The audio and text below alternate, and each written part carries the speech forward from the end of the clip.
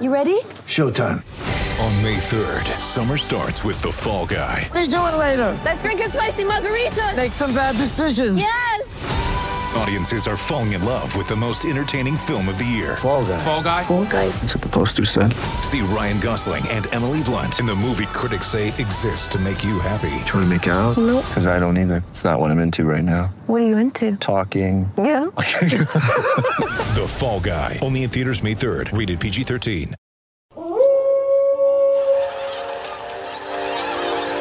News team, assemble!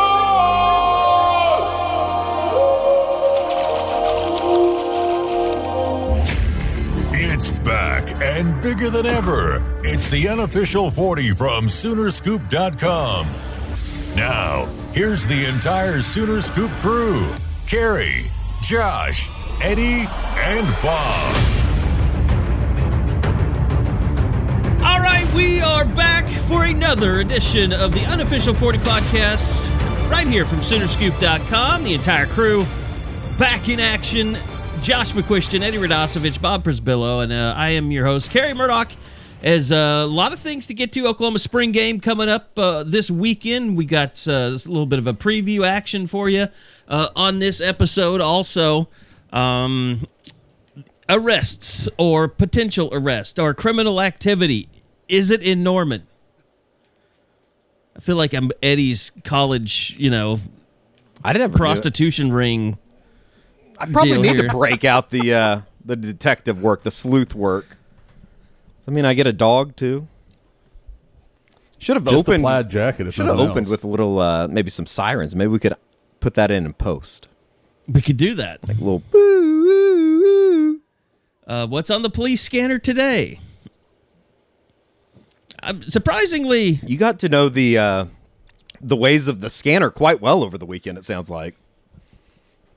I'm very lucky that I have all kinds of software where I can just fast forward through the silences. But, there was a lot of... So what it was is you can actually go and get archived... I didn't know this. You can get archived police scanner I had no records. idea that you could do that. And someone had alerted me to it. And you have to pay for it.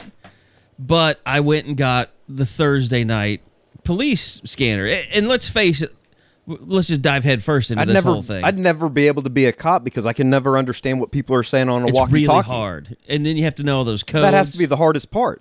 Like, I was trying to learn, because there's certain names I'm for gonna be letters. mature and not make any jokes too. by It's the way. like, if I spell out my name, it's like Charles, Adam, was it R? I think Robert, Edward. I think E is Ed, or Ed. Yeah, Edward is the E.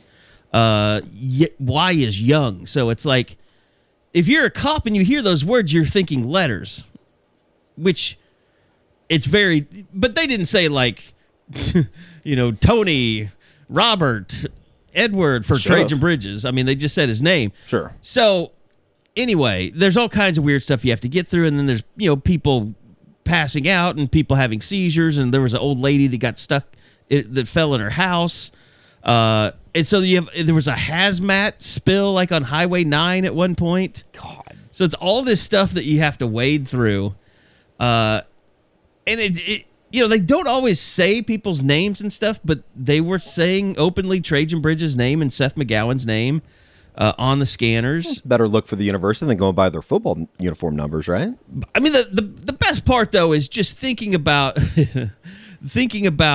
like Lincoln. See, now this is what I was told, is that Benny Wiley is the point man on all this. So if a player gets in trouble, the cops need to get a hold of OU, they call Benny Wiley. And then I don't know if they the wolf comes out after that or how that goes down. But it sets things into motion. So at one point on the scanner, they were like, they called the university trying to get Trajan Bridges' home address, current address, and they got an address, but it wasn't correct. So they sent a couple of cops to this address. Wasn't Trajan Bridges' house.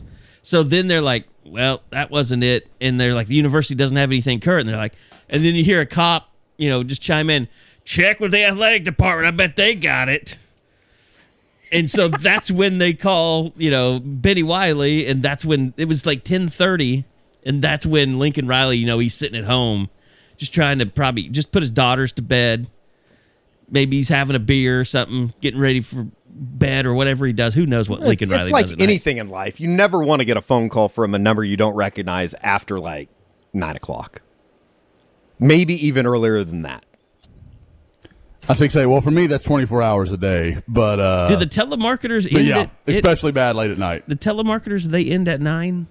I don't know. I feel like they call all the time, but you never want to get a phone call They're from soulless a monsters. Cleveland County number, especially. I guess it'd be 405. All of it would be. But it's Yeah, like do you it's think- like do you getting the think it dreaded phone shows- call. You think it shows like Norman Police I Department? bet they don't even call Lincoln's cell phone. I bet he has a red phone at home. It's like the phones. Yeah, I I'm don't sure know, they called like the Benny Oval Office and or then something. Lincoln just knows if Benny is calling me at 10:30 at night, it's bad. Yeah.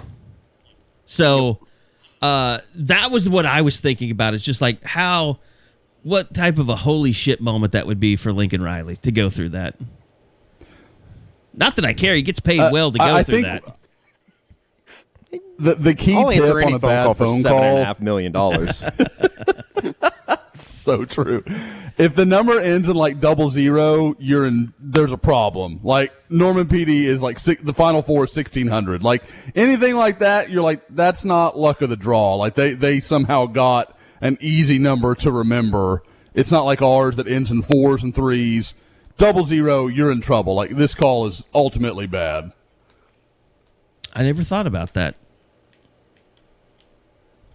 So anyway, the night goes along, and then they identify Seth McGowan as another suspect. And again, as we sit here, it's about 12:38 on Wednesday afternoon. There are no charges. There are no warrants. Nothing has been decided on this. It's still an open investigation, still active. And I wrote this on the board yesterday. Look, this is what I hate about this stuff is I put something out there and then you get some lawyer trying to poke holes into it. It's because that's what lawyers do. Like my best friend is a lawyer, and when he went to law school, every weekend was just me with a bunch of guys sitting at a table who are arguing with each other. That's what they like to do.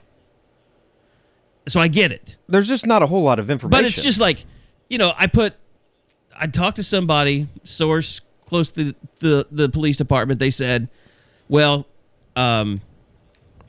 here's the deal. The victim is not willing to press charges.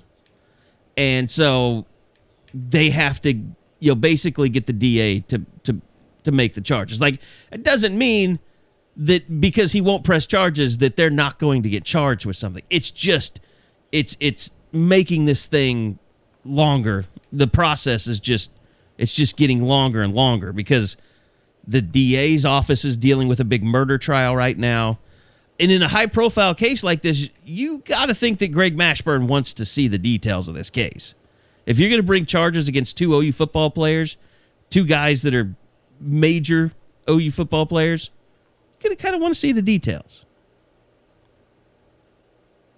Yeah, the whole thing, it's just so hard to talk about because we don't really know we know what happened. We think we know what happened, but we don't really know what happened. There's not been there's just so much police out there. report made. It's to a the wild public. story to and it won't begin be with. if there's no charges. It's a wild story to begin with, just knowing that the victim in this case, or, quote unquote, the victim, I guess you could call it a drug dealer. I don't know. I think it's just a weed man. There's a difference between a drug dealer and a weed And man. by the way, I have a major problem with there's like 1,000 blanket dispensaries anyways. Why are we find your weed Holy just shit. somewhere else? I went to Campus Corner the other day. I called Eddie. I had to call Eddie to tell him how dumbfounded I was. Like everything, and we all know COVID, restaurants have shut down, and Campus Corner as it is, most people, unless you live in Norman, you have no fucking clue how to park on Campus Corner or where to go or what tokens are, where you get the tokens. Like it's a very confusing situation.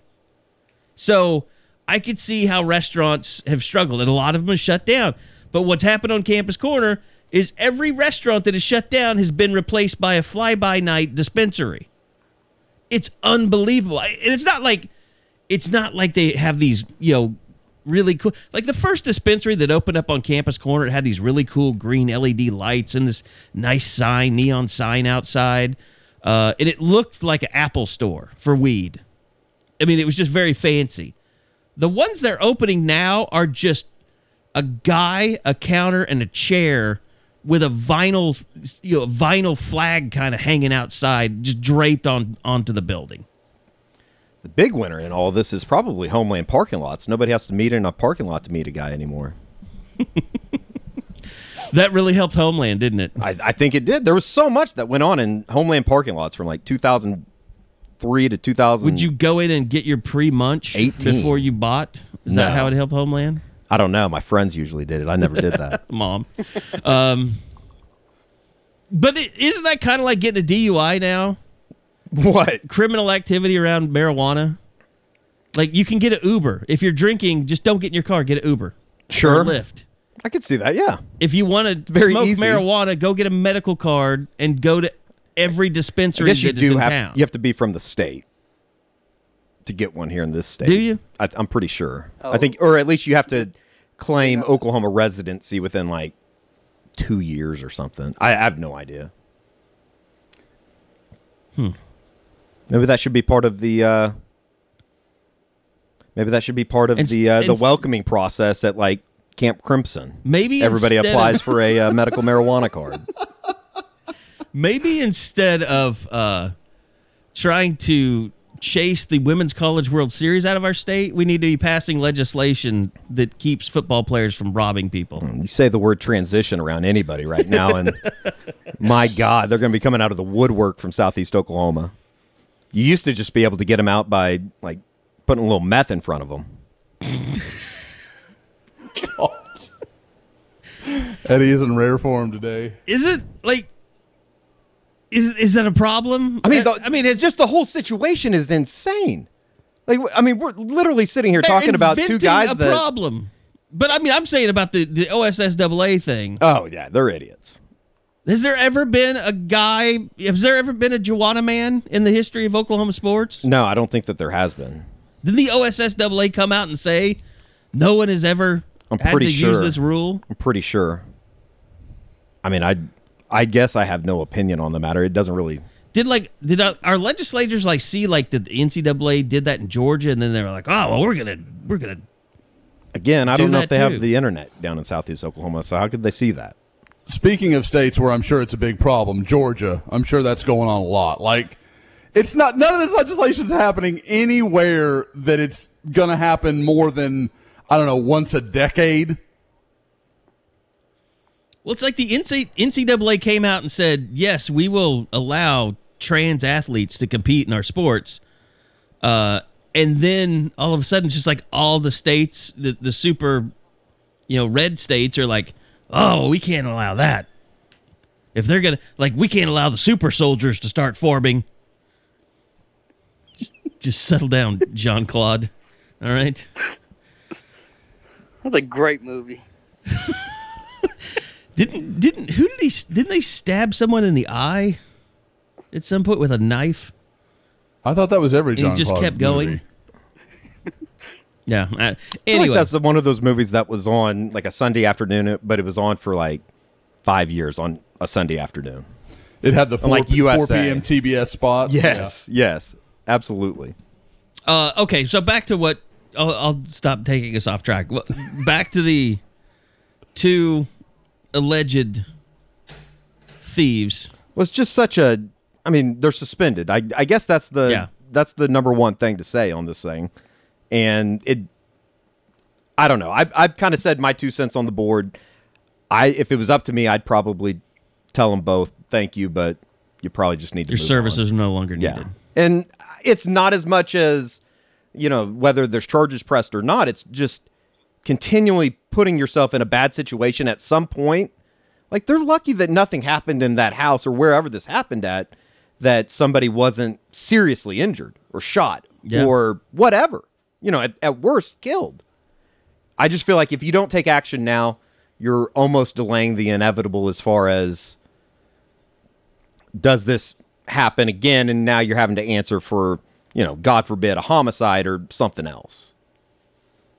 And I know that's extremely drastic, but when you have guys that this isn't necessarily like, if it was somebody, and I'm just throwing a name out there, like a Caleb Kelly, you'd say, well, this is an isolated incident, good kid by every standard out there. I'm gonna give him a second chance, and he's probably gonna learn from this. Yeah. And unfortunately, with a guy like Trajan Bridges, Caleb Kelly under the bus, by the way. well, I was trying to think of the most like Valerie's wholesome person. gonna come at you. I was thinking about it's the most wholesome person on the team. That was the example I was trying to give. But like, with Bridges, it's not like he's helped himself any. And I hate to look at it that way because I was so outspoken with the marijuana thing a year ago, which I don't think is a big deal. But the one thing that this does do, if you're Trajan Bridges, and he did do this, it basically cuts the legs out from under Lincoln Riley on any stance that he had. Absolutely. Yep. In regards to the NCAA and what they do to punish players. Because it's like, oh, you stood up for him, and then he went out and robbed somebody. Yeah. It just doesn't. And I think if I'm Lincoln Riley, that's the thing that would piss me off the most is the fact that I went out and basically stood on a ledge for you and you pushed me off. I stuck my neck out for you and you chopped it off. Yeah. It's a shitty deal. I mean, we're kind of past the point of saying, I hope this didn't happen. I hope it wasn't them. Yeah, I know that there's a lot of people out there that, just don't believe that he could put himself in this situation. But the reality is, I mean, given that we don't know exactly what happened, we have a pretty damn good idea. Until there's a police report, yeah. I mean, and everybody that you've talked to, and I'm sure that you guys have all heard the same, it's like, there's not really a whole lot of excuses. Like, you put yourself in this situation, the police detained you.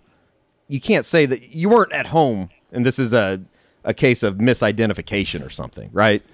Yeah, it may have gone worse than you thought it was going to go, but you knew you were somewhere you shouldn't have been. If you're Trajan Bridges, especially. Especially, yeah, absolutely.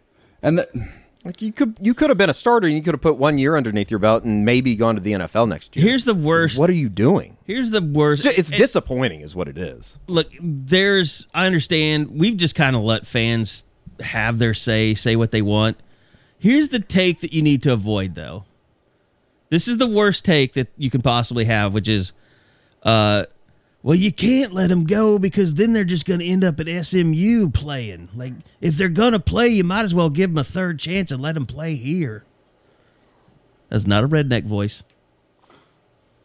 Yeah, I think it's almost looking into the future and trying to prevent something from happening or just avoiding the possibility of something happening to where it then comes back on you directly, the head coach, in a sense of like, it's almost, I don't want to say it's bad PR, but it's like, it's bad PR. You can't have win at all costs mentality, Art Briles. And let's be honest, I don't know if Bridges or McGowan's done enough that on the field to be given that opportunity. You know what I mean? Like I don't know. I guess you, in a loose kind of affiliation with what happened with Mixon and Picklemans, it's like, and he hadn't even been on the field at the time, but. And I don't know how this is. Like, I probably think a terrible way to look at it. No, I think it's a good point because I feel like, in the Mixon situation, there were a certain segment of the fans, I think, that were just like, I wish he wasn't here. I mean, like, as good as he is, it's just kind of embarrassing. Like, I would say that's a small segment. But then you get the ones that just, like the dude and his son that are there holding up signs everywhere he goes. Like, it's just like you get all these extremes. And I think there has to be, you have to say something for fans that are just like, look, we don't want this here. Like, I don't want this representing my university. And I think there are like, when we put this on the board, Eddie, you were like, wow, I'm surprised how well this is going. And now you've had some of the win at all costs people pile in there. Which I get. You're going to get that. You're going to have that. But I don't know. I was just raised around a bunch of people, especially coming off the Switzer years, where you just did not want to go back to that mentality, that win at all costs mentality. And that's when people start talking about bagmen and all this stuff. And it's like, as long as Joe Castiglione's at OU, it's not going to be that way. No, it's not. And, I think the other side of it, too, is just, the football team is probably the biggest thing out there as far as a graduate and thing that represents the university or represents whoever. And, I don't give a damn if the guy's smoking weed. I remember what it's like in college. I remember being around football players in college and what people were getting into. But at the same time, it's it's such a different level of bad when you're talking about robbery or guns just in general being involved, allegedly. I don't know. That's where I kind of go, there's some things that you just can't do, and believe it or not, I believe that probably armed robbery is not one of them. Unless you're a 5-star ready to win the Heisman Trophy for 4 consecutive years. And I don't think either were ready to do that. So there is a line that you'll cross. Yeah, if Adrian Peterson wants to come back and commit a couple armed robberies, hell, I'll help him. So in other words, Parrish Cobb just wasn't good enough. You said it, I didn't. But I will say, Eddie will carry the goods for Adrian and make sure that he doesn't take the beef if it goes down. Yeah, absolutely. He'll call. That's why I was in school. Eddie will call in a tip on himself so they can find the stolen goods. And I'll figure out a way to pass a polygraph test. Adrian's like, the heat's coming down, Eddie. I need you to go ahead and incriminate yourself. All right, man. I'll do it. I'm telling you, we can find some people that'll take the fall. I'm sure. There's plenty of them on the boards. But I also think that a lot of people think that kind of like I do, just in that it's become a common occurrence for one of the individuals, and not common. You can only give somebody so many. Up. Yeah, you just can't keep up this much. You can't and keep playing football. You're not allowed, and you shouldn't be. It's not. Oh, we got into a fight over at Logie's on Campus Corner. This is bigger than that. It's a lot bigger. Is this going to put a cloud over Saturday? I don't think so. I think, once they're in the stadium, once people are in the stadium and they're playing football. And that's the other thing. It's the last thing that'll be on anybody's mind. I don't think their teammates are stupid in a regard of, oh, this is shocking that something like this has happened in a way. Those guys are around each other all the time. They know what their quote-unquote character or, it's like the people they know saying what they're about. That Lincoln will lose the team if he gets rid of these two without them being charged. I think the reverse could happen if you don't do anything and it does come out that some shit went down and it was bad and he allowed them to stay. I think you could find the opposite effect of, why is Coach letting these guys get away with this? What can I get away with? Right. And still be here. Right. That's why I feel pretty adamant that, you can let the process play out as much as you want, but at the end of the day, I think there's really only one option out there. I'll say this. I think, and I hate saying this because I'm part of it, there's never been a situation like this that is pretty much documented before the result is even out. Like the Joe Mixon thing, you never saw the tape. You just heard that it went down. We saw the tape. Sure. Right. Because we got to go to a police station and view it. But it was a controlled environment, and it wasn't. And they told you, if you record this and show it, you will be arrested. That's when I put my phone down. I was like, all right, well. No, I took my phone.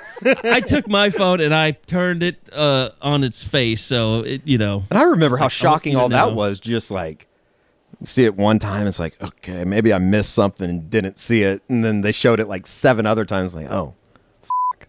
Yeah, but you did have a police report. Yeah, there's just nothing out there, and I think that that's why there's a lot of people out there that are led to believe that maybe there is something that has been lost in communication as far as what actually happened. But again, just the fact that we're having to talk about it, the fact that they went to buy weed and the cops got called by the drug dealer or whatever. The weed man. Call him a weed man. That's a red flag. If you can't go buy a sack by yourself without getting the cops called, you should get kicked off the team.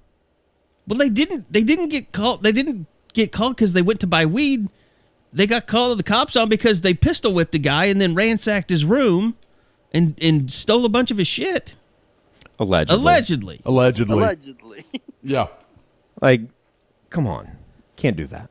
I mean, does this You got to put have rules here. Does this put a cloud on the spring game? I don't think it does.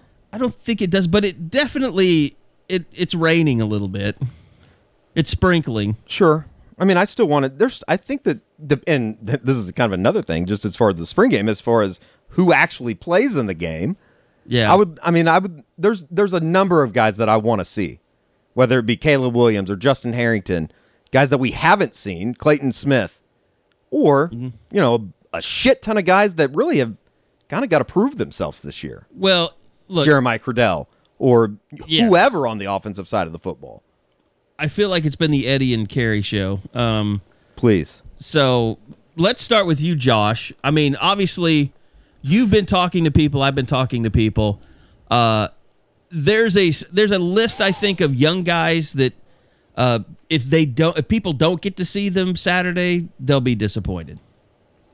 Oh, yeah. I mean, I think at the top of that list, I mean, let's just be honest. You're talking about the Williams, the 2 5-star Williams guys, Caleb and Mario. Everybody wants to see them, wants to see what they're about. It's their first chance to really be on the stage in front of most OU fans who, there's probably a few still out there that aren't members of the site and haven't seen the video of them up close. So, you've got guys like that. But, I mean, I think, some of the most interesting guys are at the positions that maybe we've all become, I don't want to say overly confident, but just have a lot of faith in.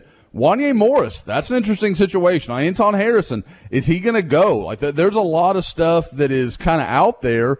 And then you've got, Latrell McCutcheon. I'm very anxious to see what he looks like with Woody Washington and Devon Graham. Like, what are those guys all going to look like at corner? What's Jaden Davis doing? I mean, there's a lot of storylines.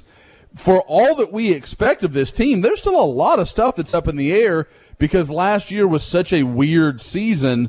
I don't feel like you had the same amount of information to digest as you do in a normal year. Yeah, and I don't think we'll see Woody Washington, by the way. He just hasn't done much at all spring. So, what'd you say? That's my concern, is that so many guys would probably play through September because it's April. Who's really still going to be out there, and how does it affect how Lincoln goes about the way this game is done Saturday? It was interesting today, Bob. It was the first time you've heard someone heap a lot of praise on Jaden Hazelwood, Cale Gundy. We talked to him. He talked about how he made a ton of catches in practice today.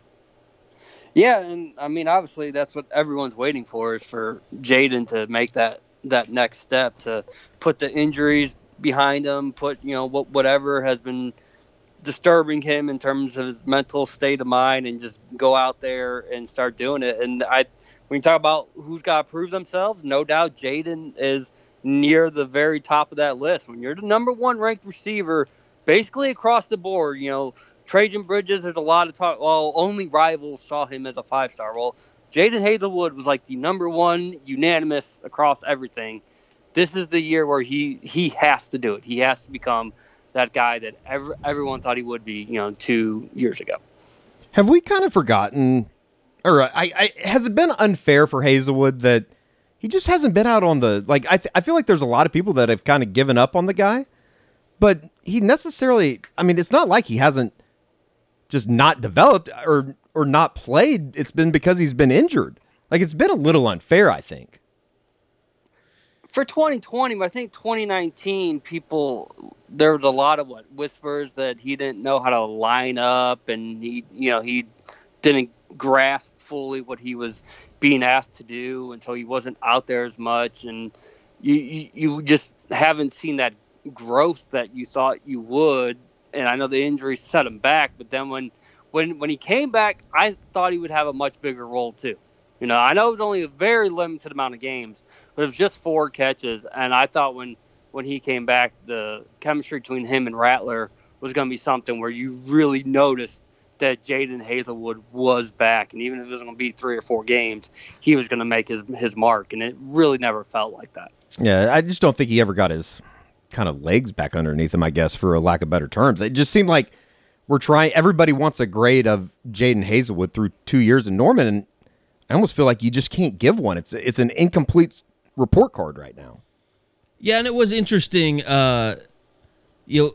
Kale was asked today, and he brought up Jaden Hazelwood, and he talked about kind of his setbacks, which was interesting. I mean, because like you guys said, he came back for that Kansas game, and it was a week earlier than they thought, and something had to have happened. Well, I think that, yeah, whatever happened, I think that it's pretty obvious that led to his situation with the bowl game. And then sometimes I think that maybe Hazelwood is probably his biggest problem. You know what I mean? Like, Jaden Hazelwood is Jaden Hazelwood's biggest problem. He needs to get out of his way and just let his talent take over almost. Well, he missed Bedlam because of COVID. We don't know if it's COVID or contact tracing.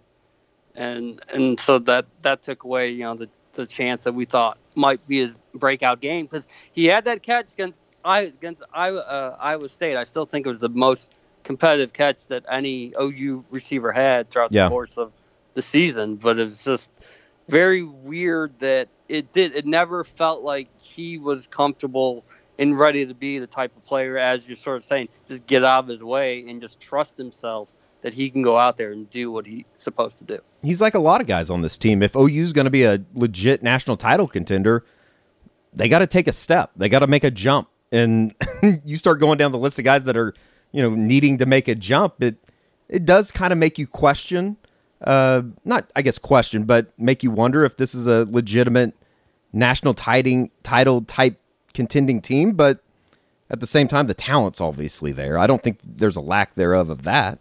By the way, one other area I think that's really going to be interesting after what we've kind of been learning the last couple of weeks is watching center, watching who's out there playing, how well they're doing. And Josh, boner alert, Andrew Rame told us today that he's been running as a starting center. Really pick the position on the field for Andrew Rame and just let him go start. I don't care. He can play quarterback. He can play running back. Whatever you need Andrew Rame to do. But no, I mean, seriously, it makes a ton of sense because, as I've said before, when he was coming out of high school, obviously he played tackle at Broken Arrow, but his length, that wasn't going to be the natural fit. I thought he was an interior player.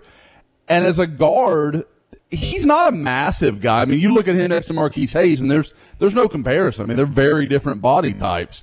You move him to center where his ability as a technician, his just understanding of the position and leverage and the way he wants to play, I think those things work. And then you add in just how – I mean, this is a guy that just grew up playing around, NFL and college offensive linemen. He understands just blocking and the ideals behind it much better than most guys his age.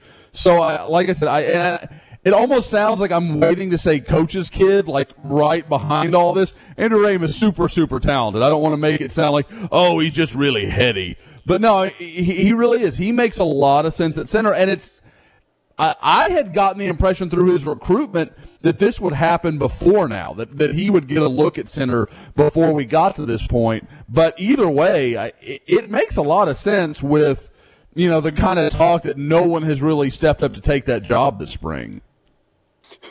Okay, here we go. 3, 2, and yeah, and I mean, I know Josh, you have always been really high on Andrew Rame, and I think I had Bill Haston on this morning, and he was talking about he's still one of the most dominant high school players he's ever seen, and I didn't see him as you and Eddie. It seemed like you were at Broken Arrow every weekend of the last few years, but I mean, I know you were just so high on him more than you usually are on an offensive lineman because we all know you love him the most, so you're the harshest on them.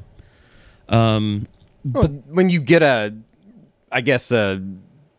word of not encouragement, Josh, what am I trying to think of? An endorsement from a guy like a Dave Alexander that coached him at Broken Arrow, I think it all kind of comes together and makes sense. And without, Chris Murray added to the fold, I think that wasn't there a lot of people that just kind of figured he was going to be the next guy in line after Creed moved on? There was. And like I said, I think for a lot of the same, kind of stereotypical reasons I was just talking about, that it just kind of connect the dots. It made a lot of sense. Rain being, like I said, a smart guy that understands the positions well, could really play, Broken Arrow really knew where they wanted him, and they had a good offensive line for most of his career. So he kind of got to pick one spot, or not pick it, but I mean, he was put at one spot and he stayed there. But for everything else, he could have played other spots. I mean, for a lot of schools, he would have moved around and done some different things. But for them, they were confident with where he was and where he was going to play. But this just made a lot of sense to me. And like I said, it kind of had surprised me. And you kind of understood it last year. They were limited. They didn't have a lot of time. They weren't going to be able to run him. Last spring when he enrolled early, you wonder if they would have run these same tests. Okay, we like him. We like him at guard. Let's put him at center for a week and see what happens. Let's kind of mess around with this. They didn't get that opportunity. And then by the time you get around to the fall, he's too young. You can't have him learning 3 different positions if you expect him to play at all during the season. And, he was clearly a key depth guy for them, even as a true freshman. So, yeah, this makes a lot of sense. And like I said, if no, and I kind of look at Chris Murray when I say this, but if Chris Murray doesn't step up and take that job, I'd be willing to bet Andrew Raym is your starting center in week 1. Like, just knowing the kid and knowing his ability, I just feel like he would be really tough to hold off for anybody that doesn't have a lot of experience on him. I find the center, and I guess just overall the offensive line situation as a whole, and, with some of the notes that, Carrie, you put up as far as maybe they don't feel like it's come along as far. Like, I'm just not worried about it right now, A, because it's April 21st, and B, because I think that they have some good players. They need to get all 5 of those guys out there at the same time, though. And I think I think it was Gabe or Teddy that also mentioned that it's just a simple idea of, I'm sure adjusting or identifying everything with OU's defense isn't the easiest thing possible when they move around as much as they do. Like, hey, Perion, can you take some plays off, maybe? Right. And that's, I guess there's a lot of people that look at that as an excuse, but I'm not to the point of pushing a panic button with anything that Bill Beatembo has done. Look, Iowa State's had a pretty good offensive line, and Perion Winfrey blew them up time. Now, I know he missed the quarterback repeatedly, but you just don't see people running, scot-free through Iowa State's offensive line like Perion Winfrey did last year, in at least the Big 12 game. Because Iowa State is a lot of kind of the opposite of what we're talking about with Oklahoma, where there's a lot of personnel you like individually for Oklahoma right now, but it's figuring out getting them all together and on the same page, and all those kind of things. But that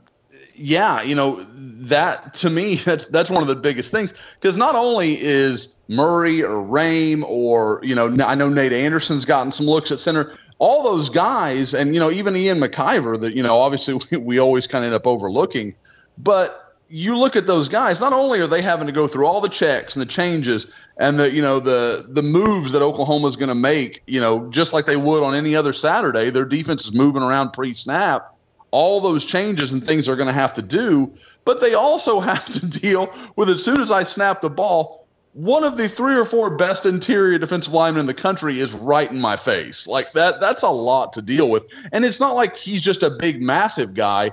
He's a guy that you quickly have to have your hands ready because he's so incredibly quick off the snap. Josh is trying to get everybody to melt down, throwing Ian McIver out there as a potential starter. I might melt down. And no offense to Ian McIver. Who's done a great job as a backup. No, yeah, for sure. You can't tell me that Perion Winfrey doesn't expose him on a daily basis in practice. Perion, 100%. Throw Joshua Ellison into that mix, Jordan Kelly, any of those guys.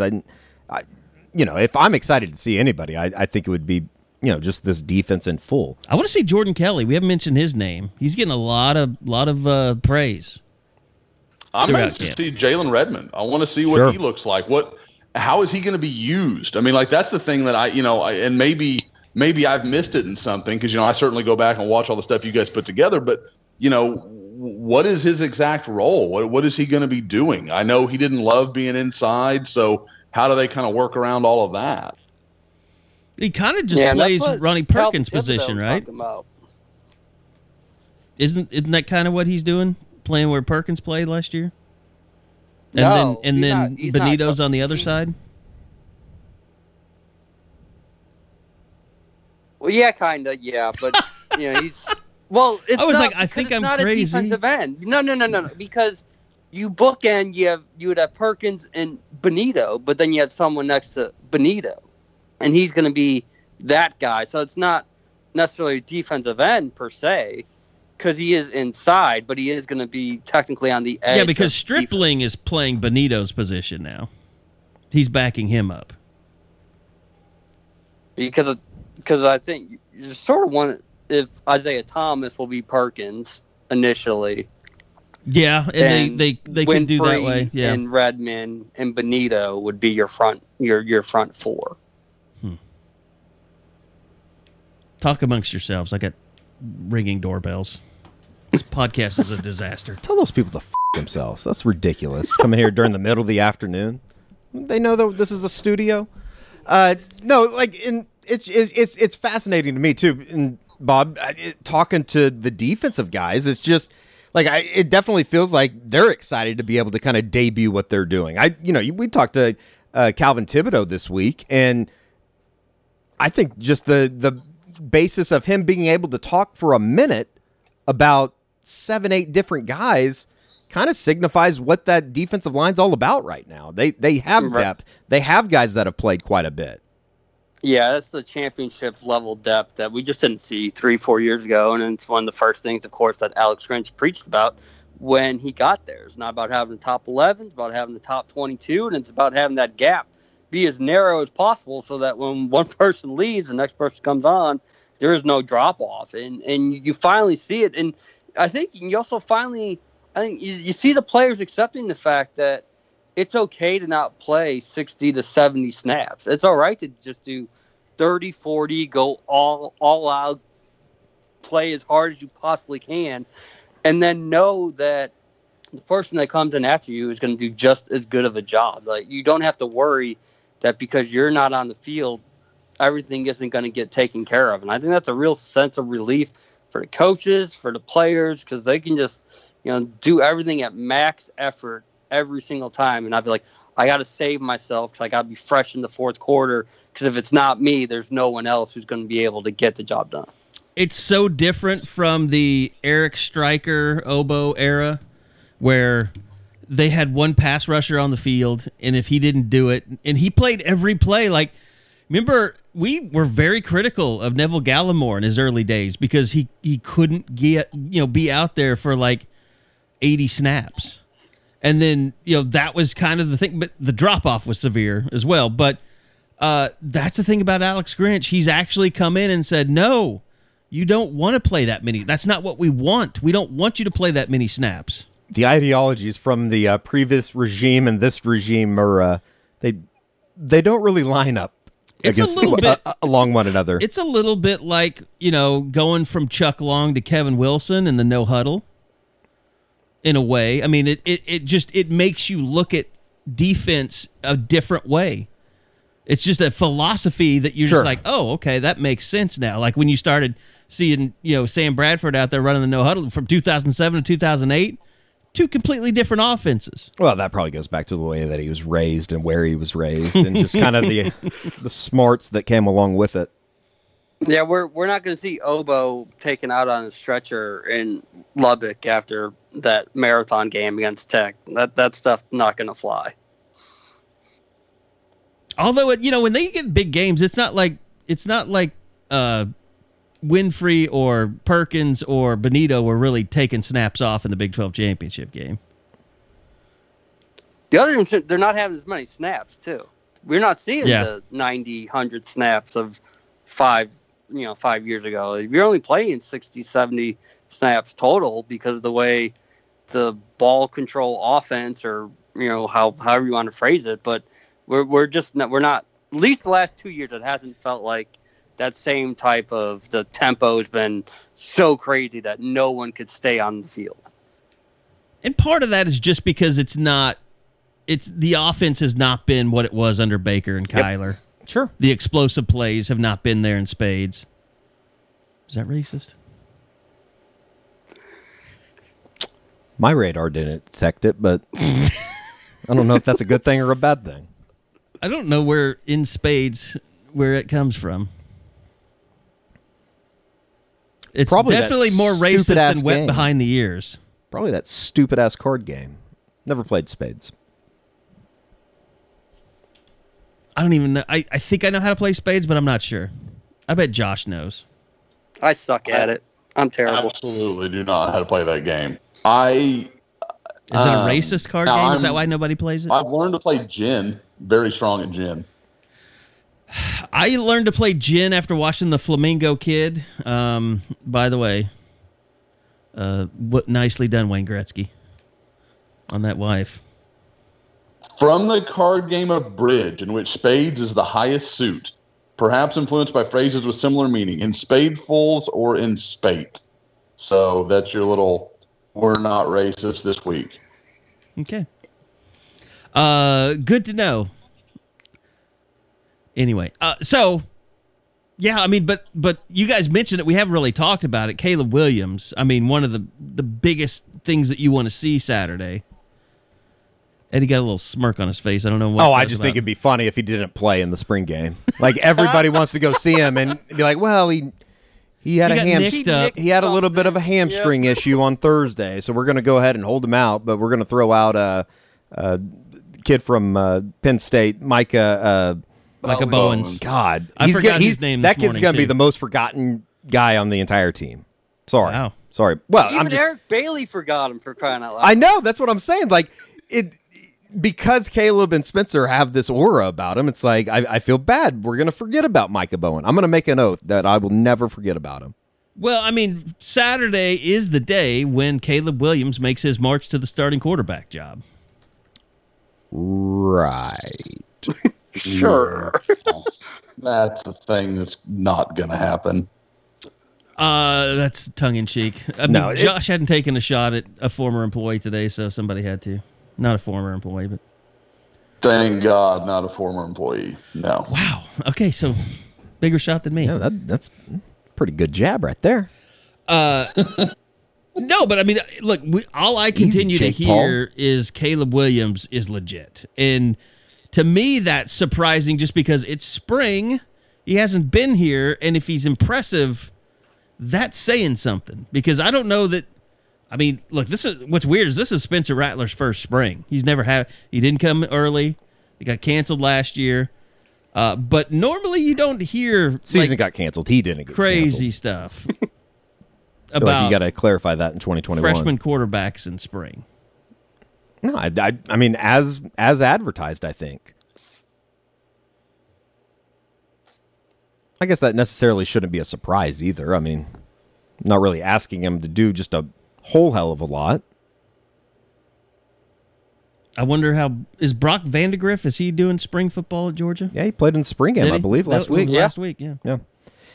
The one thing I will say, and it's kind of funny, we're talking about Caleb Williams when Gundy went on and on this morning during our Zoom session, just as far as the possibilities of or the trajectory of Spencer Rattler and him being among the kind of the all-time names when it comes to the quarterback position at Oklahoma as of late, whether it be Heupel or White or Bradford or Mayfield or Murray.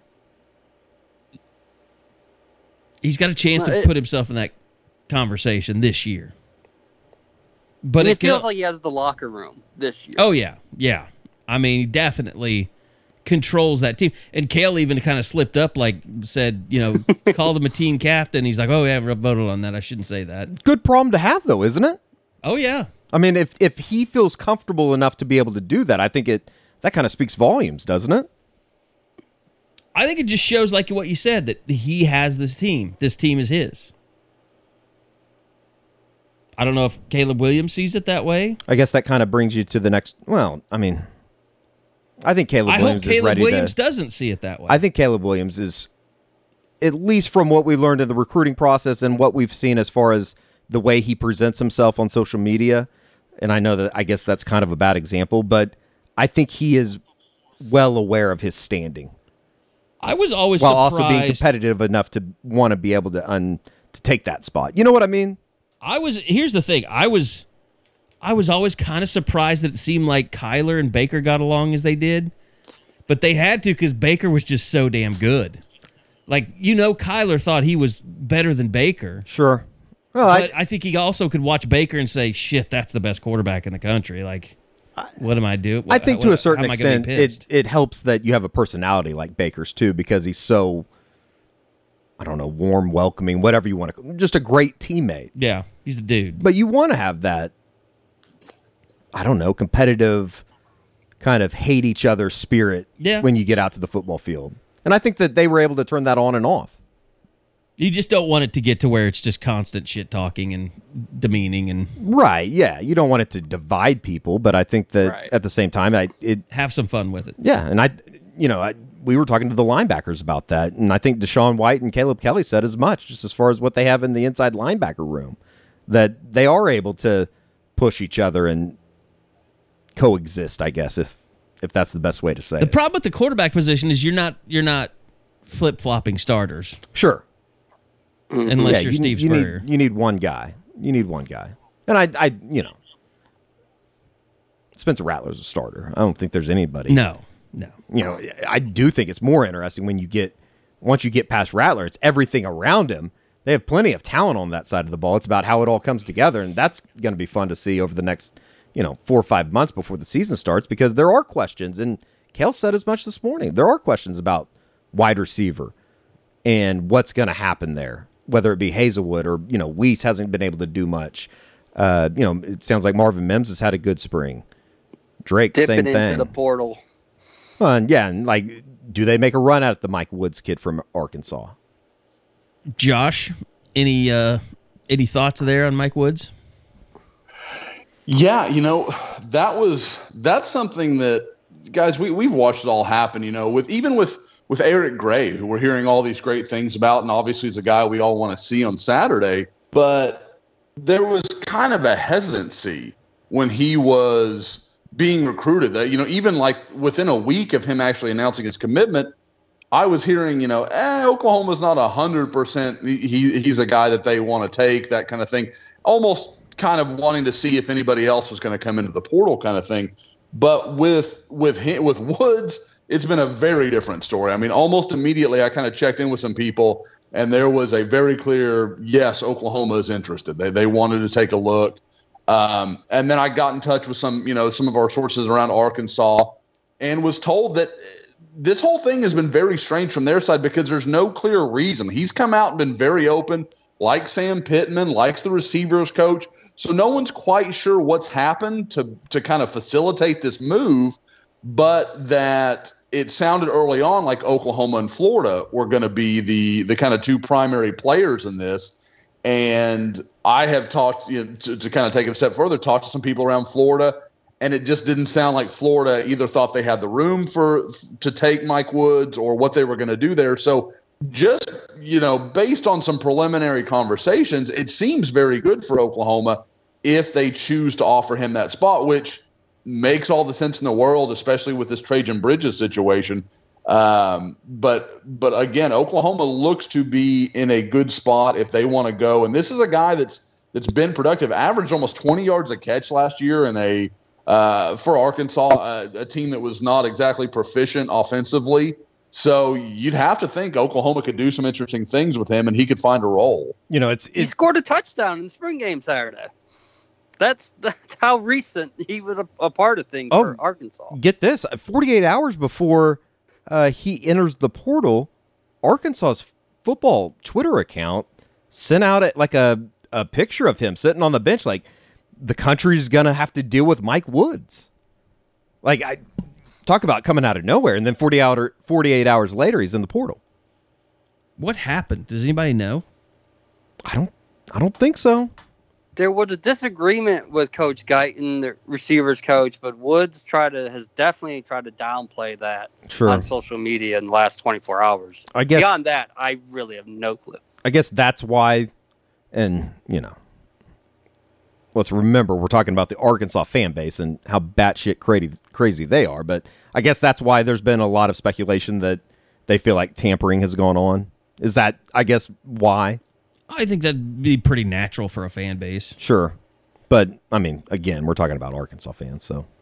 You can have that smoke. I want none of it. Bring it on.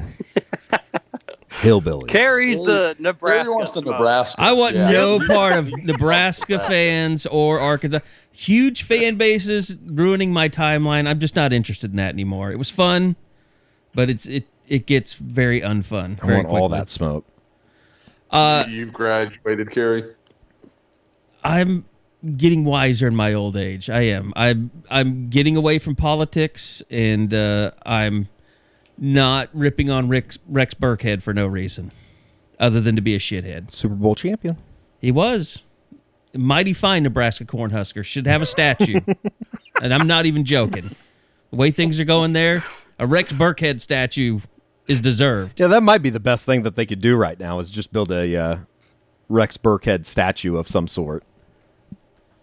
Who else? I mean, other than Ndamukong Suh, who else are you going to build a statue of in the last 20 years? Lawrence Taylor. Well, 20 is Eric Crouch. Say 15. What were the brothers' names that would wear the cropped off? Winstrom? Peters brothers. Or Peters. Yeah. I was thinking of Peters, but yeah, Winstrom came to The mind. Peters were the crazy ones. Yeah, I like them. They were insane. I don't know if you want to say it. You might want to take that back, or you might get canceled. They were insane for bad reasons, like rapers. Oh, really? Well, one of them. I retract that statement then. I mean, Lawrence Phillips is the worst of all time. Right. But I mean, since post Eric Crouch, I mean, they've had I guess they did have the Prince of Makamara guy that was in the NFL for a long time. Sure. And Ndamukong Suh is still in the league. He's been one of the best. And Rex Burkhead. Blue blood. That concludes our Nebraska pod. My God, can that really be true? Have there not been any more notable Nebraska players besides those three? Haven't they had a wide receiver? Maybe had a cup of tea? A cup of tea, maybe, but... And yeah, I mean, that's not what you expect from Nebraska. Sure. Was it their receiver? Was it a receiver from Nebraska that took out Roy Williams in the Oklahoma drill on Hard Knocks? Wasn't that a guy from Nebraska? Andy Janovich is from Nebraska. A kicker? Fullback. Okay. So, okay. Nebraska hasn't had a first-round pick since 2011. Prince Amukamara. There you go. It's going pretty well for Prince him then. and Sue. Yeah. Okay, there was one name you mentioned there, and this, I want to wrap up the spring preview here. Here's where Saturday sucks, where it could get really bad, is if they don't play Kennedy Brooks and Eric Gray gets very little action. That will suck. Because everybody wants to see those two guys run the football. I mean, I'll say it sucks if we don't see people that we want to see, like any of the transfers, any of the freshmen. If it's just a bunch of guys that, got into the game against Dan Mullen's Florida JV squad. You want to see Latrell McCutcheon. You want to see... Right. I want to see everybody. I want to see... I just want to see a little bit of Justin Harrington. Absolutely. Just to see him run around. That's a good one. Absolutely. I will give 2 Kennedy Brooks carries for every one Eric Gray carry I can get. I know what Kennedy Brooks is. I don't need to see any of him. He is the player he is. He's a good one.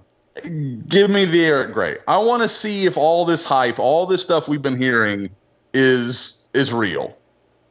Well, you know what's going to happen. I mean, we might get to see some of these guys, but with the inability of 2 offensive lines to be able to go out there and even get through spring practice, just the practice portion of it, it's going to be sloppy. I think people should just be prepared to, there's going to be a lot of people, I guarantee you, that come out of the spring game saying, well, Oklahoma can't run the ball. It's happened again. And I'm just already preparing myself for that to happen. We know And that's if going to any- happen. It if- happens every year. Anybody gets hurt, that game's going to change in a hurry too. Sure. I think of Oh, Pat, sure. Pat Fields' tackle on Sermon Oh. a couple years ago. Sure. That wasn't How- that Bob's last active duty as a head coach? No, because Fields was 2018 class. Oh, okay. He was a mid-year guy. quickly- How quickly does the Bill Bedenbaugh is on the hot seat conversation start on the Crimson Corner? It's already started. It's think already it is started. Yeah, Saturday afternoon.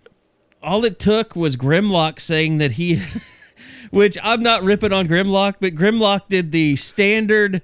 I know some people who think they should be starting and they're upset. That's every football team every year. There's 85 of Yes. every roster. On every roster, there's 85 of the. Well, there's not 85. There's 85 minus 22. So that's 60. Well, the 22 think they should be starting. 3. Well, the 22 that are starting, they're not bitching because they're starting. But the other 63, enough. Okay, the other you mean the 63 are like, bitching I should of be it, yeah. starting. That's just the way it is. And look, Bill Bedenbaugh coaches hard. But I'll say this, Bill Bedenbaugh has never had the transfer issues that a guy like Mark Mangino had back in the day, where he just ran guys off on a weekly basis. No, that is true. He And could build it too deep. right. Yeah. I'm just not worried about it. And maybe I'll push the panic button when it's too late, but I feel like they need it's as simple as getting 5 guys out there that can work together for more than a week without having somebody have to get out of the lineup because they get nicked up. I just don't think that they've had that opportunity. Well, and it's even when you interesting. go back to the center position, it's like I still think that Chris Murray is going to somehow work his way into the 5. Maybe it's not at center. Well, that's kind of what Andrew Raym was talking about today. He's like, look, we're pretty confident we've got dudes in the Right. middle. And It's we're going gonna- to find 3 guys. It's going to come together. They just need to be able to work together. I mean, I think that 2 things you look at last year's group, it's like, yeah, they were overweight. Tyrese Robinson, Marquise Hayes have said as much. And then you look at just the inability to have 5 guys out there playing together. That's the most important thing on an offensive line. Everybody says We that. know that Tyrese Robinson had a down year last year. But even if you say he's questionable, you've still got Marquise Hayes. You've still got Andrew Raym. Robert Congle has played a lot of football. He could be a center. He could be a guard. Chris Murray could be a guard if he's not a center. They're going to be fine inside. Now, Well, and I can hear people yelling at the whatever listening device they're on right now saying, well, and they list off all the times the Bedenbaugh's played the wrong guy. At the end of the day, he's gotten it right, hasn't he? absolutely. It kind of solves itself. I mean, the Ben Powers thing is the one that solved itself. Sure. And that was because Cody Ford broke his leg. I just think. And How yes, did that work again? Did Samia slow? How did they make all that work? I'm trying to remember because Ford was he was a guard. That's He was right. a Never guard, mind. yeah. I'm thinking of the next year. Yeah. Yep. he didn't move till tackle till his last year. Mm-hmm. Yeah. That's right. That's right. But it was somebody. It might have been Alex Dalton or somebody that was playing, or it was somebody before they tried Powers at that TCU game, and then it all clicked. Yeah, because Dalton had started that year before against Houston. That's the same And year. It's Was that? Yeah. that's the You're same right. season. You're right. I'm sorry. You're Houston right. then lost to Ohio State, and that's when he broke his leg. Yeah. So they won, they lost, they won, they lost. They started out 1-2, and then they went to TCU. Yep, and Yeah, they're that was down the first game. 21-7.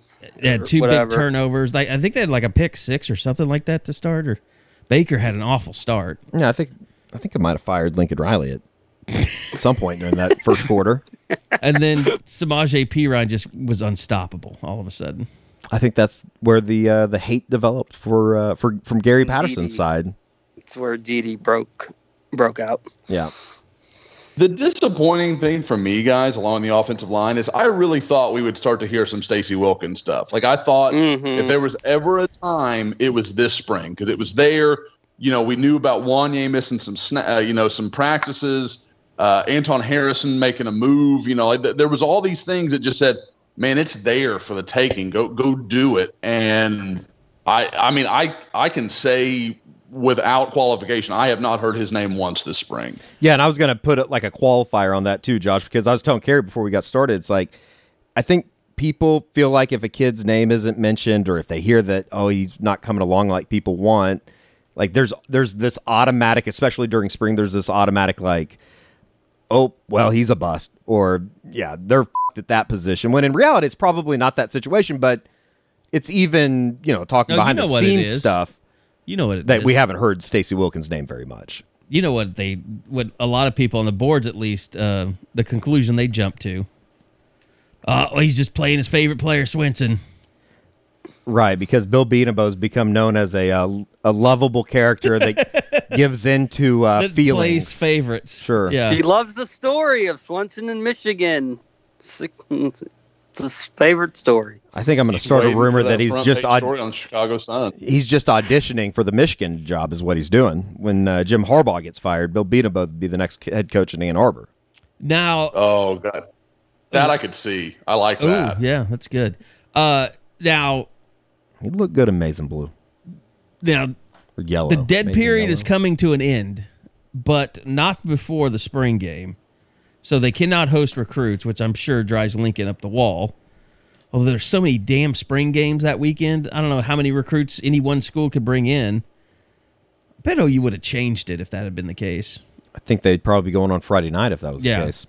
But Josh, I know you're putting together a list of players that will be there, and I mean even a list of who is scheduling things when the dead period ends. Let's kind of just let you go over exactly first, starting off with the spring game. Yeah, and I put up a kind of the first look at what the spring game visitor list would be like. And the thing you have to remember is there's not the normal checks and balances of this thing, because usually I can check with sources, I can check with the kids. Really, at this point, I can only check with the kids because there's nobody giving them a ticket, or there's none of that going on. So it's just kids and them getting back to me and, all that stuff. And, guys like ever looking for a ride, all the normal problems are still there, but you also have the aspect of, I don't always know who I should be checking in with kind of thing. So there's a little bit of a scatter shot to the way this is going.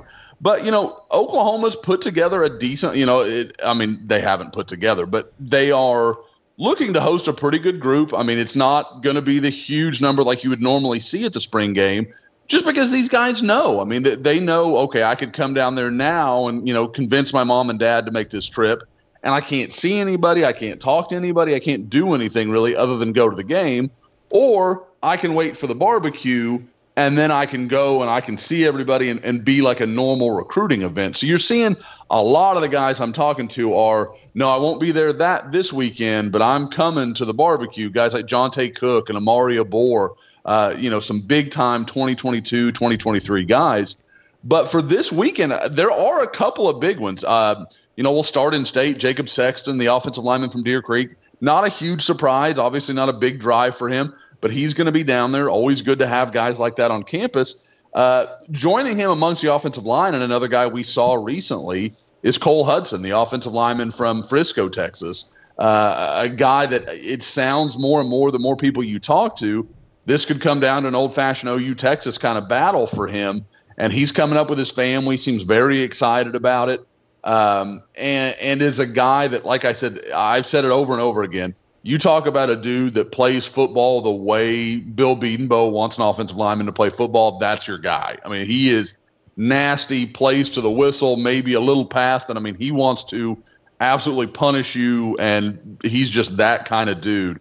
So this is big for Oklahoma to get him back up on campus. Really kind of his reintroduction back into all of this. So any of these guys, this is a big step because you're getting them on, to kind of have that first look as the world starts to kind of get back to normal in the recruiting world. The last in the 2022 class of the uncommitted guys is Kip Lewis, the linebacker from Carthage that is, probably among OU's top two targets at linebacker. and is making his first trip to Oklahoma. This is a first for him. So this will be big. Again, Oklahoma can't do a lot, but, good spring game environment, nice weather, a good moment for guys like Agwebu and Asamoah, and that won't hurt OU. So this is going to be a chance for a big weekend. You also have Cam Williams coming in, the offensive lineman from Duncanville that Eddie and I saw at Under Armour a few weeks ago, and it's just a mountainous human being. Just, again, very stereotypical Bill Bedenbaugh kind of guy, just kind of blots out the sun. And then in the 2023 class, the only guy I have confirmed already is Luke Haas, the big tight end from Bixby that is, a top 50 guy in the country in the first Rivals 100 rankings for his class. So, it's a limited group for this particular weekend, but as you start to look forward to the barbecue weekend and guys like Malik Agbo, Ish Harris, Caden Helms, Cole Hudson will be back for that weekend. Jalen Lewis, the defensive back from Tennessee, that is a big time, one of their primary safety targets. That's a guy that I think Oklahoma is really starting to kind of push the pedal on, really trying to get him as part of the class. Gavin Sawchuk, Dane Shore, the big offensive lineman, Jake Taylor. So you're starting to see these things coming together where there are these really lengthy lists. And then you add in all the unofficial visitors, which, I mentioned Jonte Cook, I mentioned Amari Abor. Well, you throw in Brandon Ennis, who is the number 4 overall player in the class of 2023, kid coming from, South Florida. That weekend is shaping up to be one of the better weekends. I know last year, it's kind of hard to say in the last year or so, but in several years, this could be a very big weekend for OU in the June 18th through 20th barbecue weekend.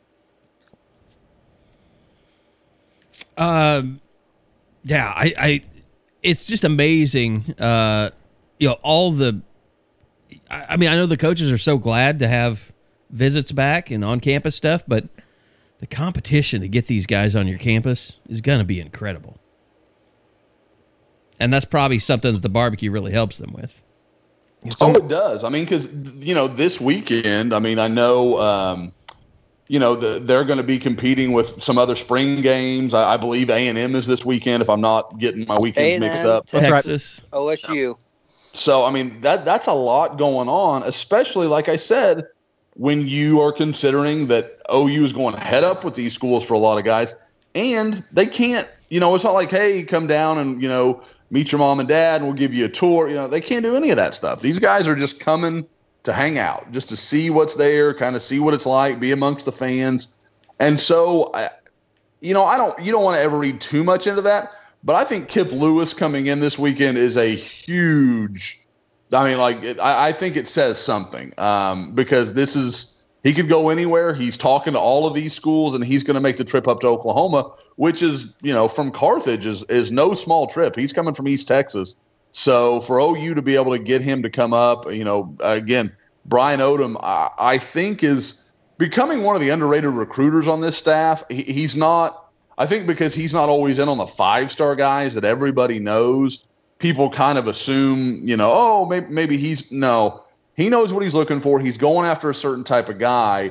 And Kip Lewis, again, I think he and Ish Harris are kind of OU's top 2 guys, and they fit a mold. They are long, athletic guys that can really run, and, that's what we all understand Oklahoma wants at that position. Do we know who he's coming up with, Kip Lewis? No, I don't. I just didn't know if the head coach was family or. Yeah, I just didn't know if Carthage head coach is coming up. I know his daughter's at OU and their family of Switzer, so I didn't know if that was. Let's make an easy trip up to Norman that way. Interesting. It would make all the sense in the world. What's the guy's name? But Scott Surratt. He has not specified. I think it is. That sounds right. All right. Outside of that, anything else you want to hit on, or anything you want to preview coming up in Scoop on Friday? I don't know that I have any. There's some weeks where I'm kind of backlogged and I've got a lot of different stuff. This week it's going to be more about talking to these guys, kind of, what are they looking for? What do they want to see? Because what are they going to get out of this weekend? Because like we just said, there's not the normal amenities and normal kind of step-by-step weekend that these guys are going to go through. So, what are they going to do? What are their parents going to be interested in? Are they going to go see some of the academics facilities? I mean, are they going to go around and see some things, or is it just going to be, I came to the game and I went home? And I think with those answers, you're going to find some real feeling for where they are with OU. I mean, is this something I'm seriously looking at, or was this a fun weekend to go up and kind of watch a game and just feel like, hey, I'm being recruited again? All right. Josh, I will give you the option if you want to leave for women's basketball talk. Actually, not women's. You have that option available to you. As I told you guys, I've been watching a lot of Drake basketball. I've been crunching the film, really getting a feel for what the offensive sets are going to look like. Really feel like I'm getting tuned in to this basketball site that we've now decided to run. I'm really We're into a basketball pod now. Yeah. Yep. So Josh he's got to either shape up or ship out. So he's on the women's. I never knew as a co-owner of Soonerscoop.com, my job could be in trouble for not knowing enough basketball. This was not in the fine print. Yeah, you weren't into softball talk either yesterday. These two dragged me into softball yesterday. I had no idea. I didn't even know it was on the SEC network. Just a disappointing program. They lost yesterday. 40 in a row is gone. Just cancel the season. Might as well just.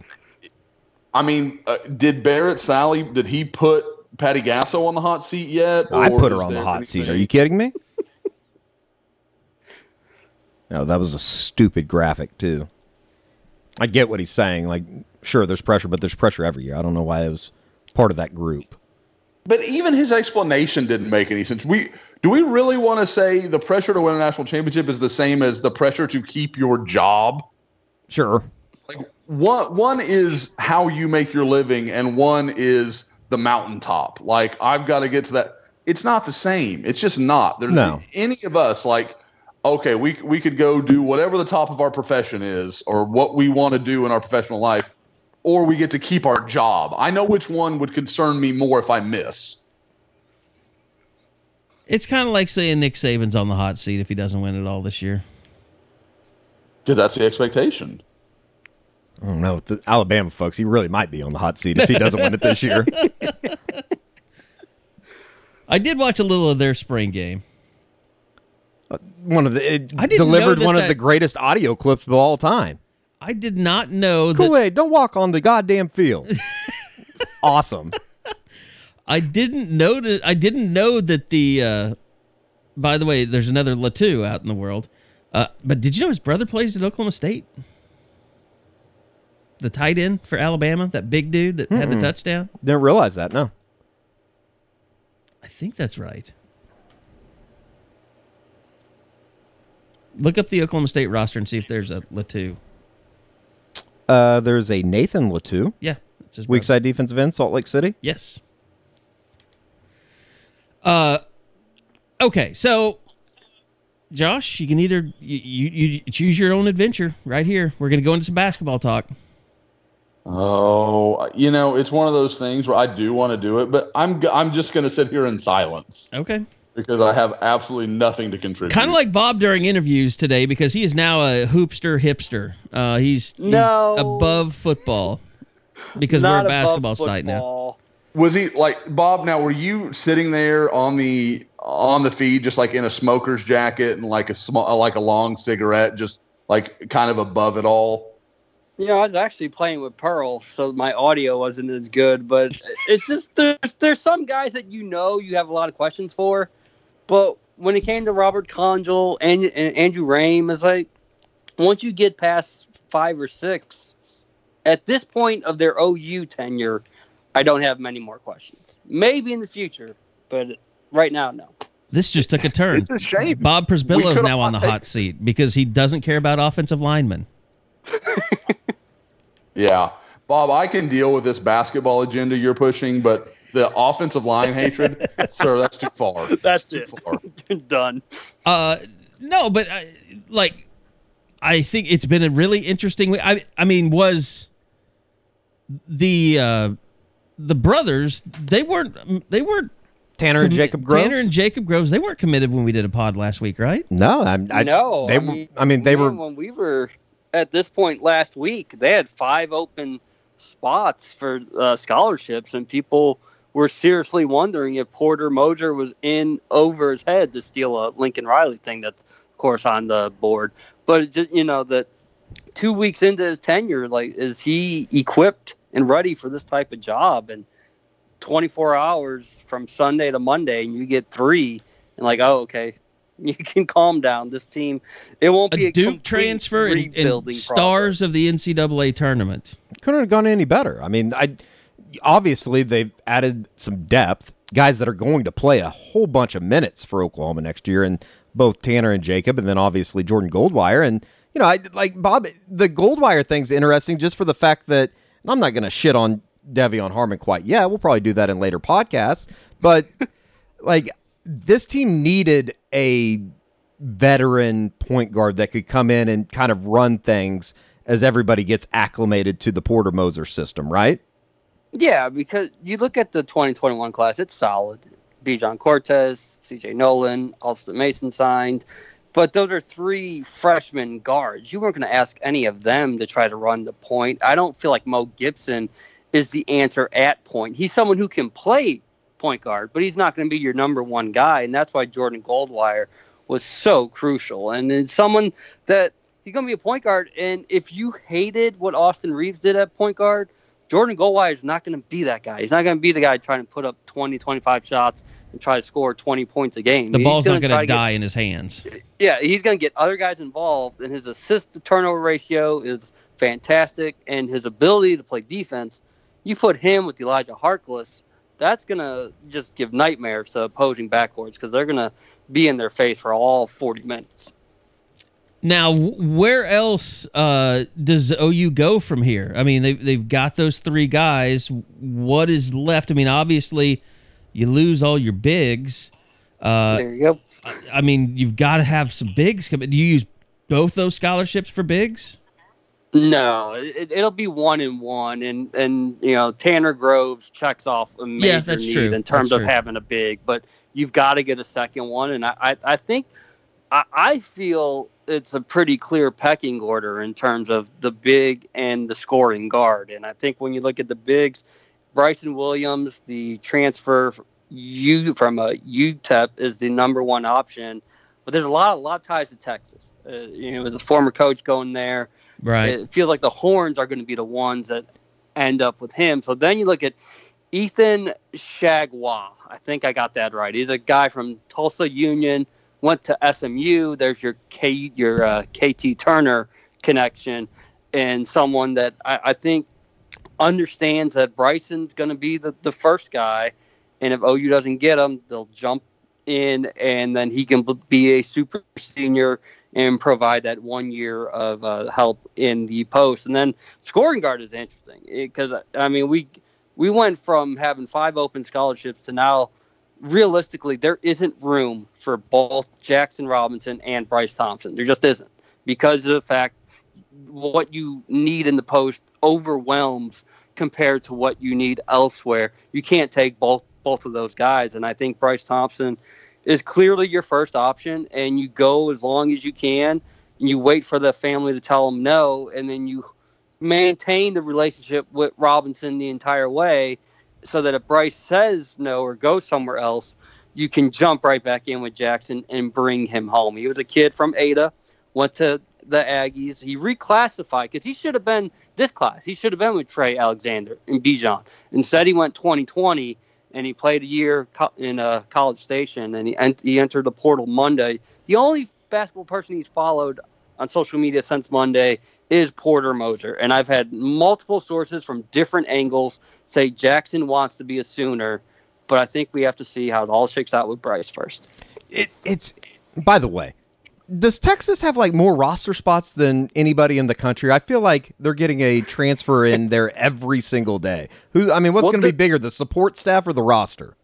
they're in the running for all of them. So you give credit to Beard. Like, he obviously understands he can't take them all, but he's making sure he reaches out to every single person possible. And then we don't know what Greg Brown's going to do. I know that's been the story of the last 24 hours. So, a lot of things can change, and that might affect Bryson Williams. If Greg Brown decides to stay, does Bryson want to go to the Sooners instead of Texas? So there's a lot of things still on the table here, but I think what OU and Texas have done in the portal is pretty impressive because they had a lot of work to do, and Beard and Moser figured out how to do it in a very short period of time. If Bryce Thompson and Jackson Robinson both sat there and they both tried to commit, you can't tell them both no, though, right? Well, then you're kicking someone to the curb. You're kicking one of your guys. I'll tell them. Stood with you. Let me know. Tell me what walk-on I need to send their walking paper. Like, seriously, they would have to. Well, that's not the walk-on. It's the scholarship. Okay, well, then who's on scholarship that sucks the least or sucks the most? Do you want Elijah or Moja? Is it Sorry, Josh Mo. Ogaro who stuck with you? Yeah. The optics of that would look terrible. Here's guys that are sticking with the coaching change, and now you want Jackson and Bryce, so you're going to kick off. Someone who was going to be there for you. Yeah, I mean, it'd be a tough conversation to have, but I guess you could also fall back and say, I didn't necessarily recruit you. I think that maybe this would be the best way to. It's been done before. Seriously, that's cutthroat, and it kind of sucks, but that's the way that you kind of. And by the way, that I've kind of heard that Porter Moser works. I don't know if that conversation would be as tough as we think it is. I've heard he's a little bit of a hard ass, which I think is a great thing. It is, to me, the thing that I find most fascinating. There's nothing that really fascinates me about the portal process or the kids, transferring. But to see kids follow people, like, as much as it, like, to see, a Walker and, people to just follow along people that they know, it's been fascinating to me. Yep. And that's, because on one hand, you have all these people transferring. On the other hand, you have these people being fiercely loyal. It's a very strange dynamic to be in the portal. Yeah, I think that's why people maybe Krutwig or Williamson or one of those Ramblers would come with Porter. And, next time we get to speak with Porter, and I think it'll be once the assistant coaches are finalized, there's still that third assistant coach that has not been announced. And once all the transfers are done, I'm going to ask, would you have ever considered taking one of your former players? Because it does feel weird that you walk words with Carlin in Vegas now, or that people are trying to follow, Beard to go to Tech. Like, we know all those Texas Tech guys probably wanted to go to Texas as soon as they heard what was going down. So it's been a strange dynamic. I'd love to hear what he thinks about all that. All right. I think our work here is done. Looking forward to the spring game coming up. We'll have plenty to break down next week from what we see. More, maybe this basketball stuff will have shaken out by the time we're back, and then Josh can talk again. But plus the recruiting weekend and all that, and finding out who ended up showing up and how things went, and then getting ready for recruiting visits again. I mean, that's going to be fantastic. I know Josh is chomping at the bit. Yes, I need to. Bob and this starring role bullshit, I just can't do it anymore. It is not feeding my ego in the way I need to be fed. Bob is the star. He's just got to deal with it. Seriously, Bob has crushed it. Oh, there will be a time and place for that, Bob. I think everybody's done a great job lately. I'm really proud of the work we've been doing on the Scoop. So, also, I would assume this time next week, we'll know something more on the Bridges-McGowan situation. I mean, I would hope so.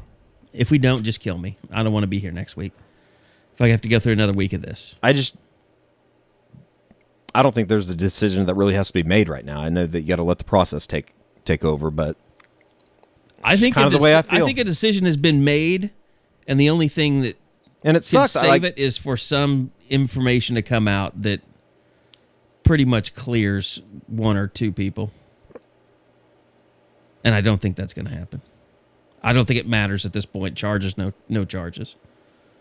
But we'll see. It sucks because again, Lincoln's got to let it wrap up though before he makes any kind of announcement, or makes it official. I would say. I think we all really, really like the Bridges family. It sucks. It's a bad situation for everybody. Terrible. Feel terrible for their family. All right. Well, like we said, no charges, all alleged. But let's face it, we're all talking about it, so can't avoid it. Why are you winking? Stop it. Just kidding. I'm kidding. I'm kidding. All right, that's going to do it for this edition of the Unofficial 40. We'll see you guys back here next week, right here on SoonerScoop.com.